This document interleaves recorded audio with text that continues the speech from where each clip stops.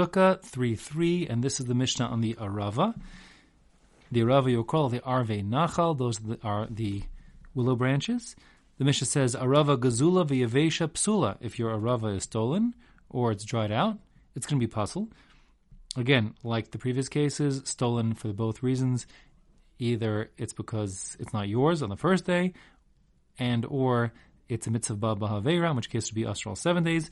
The yavesha, dried out. We'll discuss more about dried out in a few moments, but for now, if it's totally dried out, such that there's no green left in your arava, similar to how we had in the other minim, it's going to be puzzle. More on that in a moment. If your willow came from a idolatrous tree, or the city that was turned to Avodah Zarah, again, it was detached from the ground before the obligation to destroy all the possessions of the city kicked in, it's going to be psula. It's invalid because, again, like the previous cases, it's an obligation to destroy the Asherah and the various possessions from the Ir Nidachas, and therefore it's as if it's already been crushed up, and therefore it lacks the requisite shear. The shear, the amount you need for a arava, is 3 tfachim. In those cases are psula.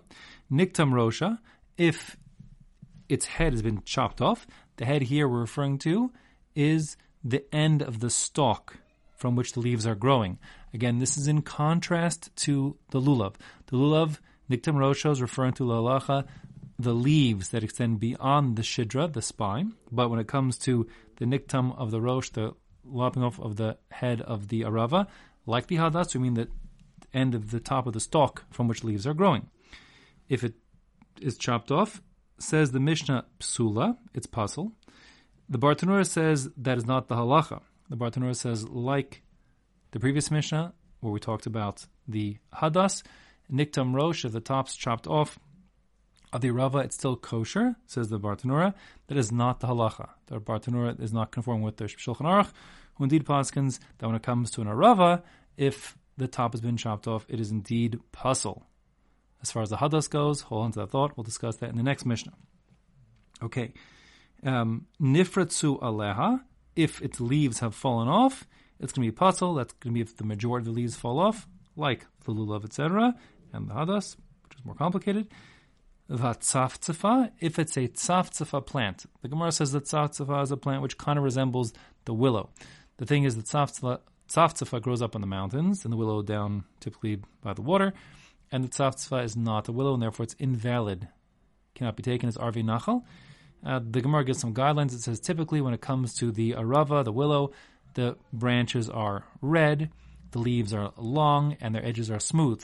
In contrast, the tzaftzfa typically has whitish branches, the leaves are shorter, like rounder, and the edges are jagged, like little teeth. So those are ways to differentiate between the arav and the tzaftzfa. If it's kamusha, now kamush means kind of like withered. So in contrast to dried out, yavesh at the beginning of the Mishnah, which is when all of the moisture has been left, there's no green left in the arava, kamush just means that it's dry, but still a bit green. So we talked about perhaps the idea of like the fingernail breaking things. Everyone knows when it comes to an arava, they dry out really fast, they get kind of brittle right away, and they can break. That's kamush, and that's, yes, still kosher, because you could put the arava back in water, and it will like become, soft and lush to some degree again, so it's not totally gone. That's kamush, just withered, but it can come back if you put it in water. If the green color has left and it's gone sort of brownish white, at that point it's not kamush, it's yavesh, it will be puzzle.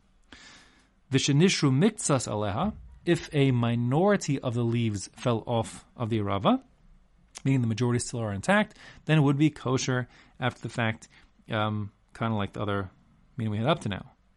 Vishel baal, also kshera. If this is a willow which came from a field, the pasuk specifies arve nachal, aravos, willows that come from the brook, front by the water. So then you might have thought that if this willow is not growing down by the water, but growing up in some dry field somewhere, it's going to be invalid. The point of the Mishnah is not so. The species called arava willow is kosher, even if it grew on some field somewhere that was, well watered.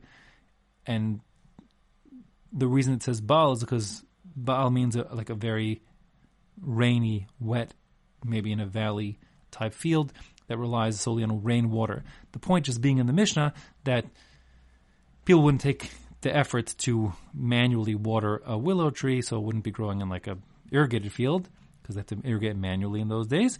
But a steibal means that it grew on lots of rainwater, and exclusively rainwater, as opposed to by a brook. But all that is by the by. The point of the Mishnah simply is the fact that willow didn't grow by water of a stream doesn't make it invalid. It's valid wherever it is, as long as the species called arava. And that's the halacha.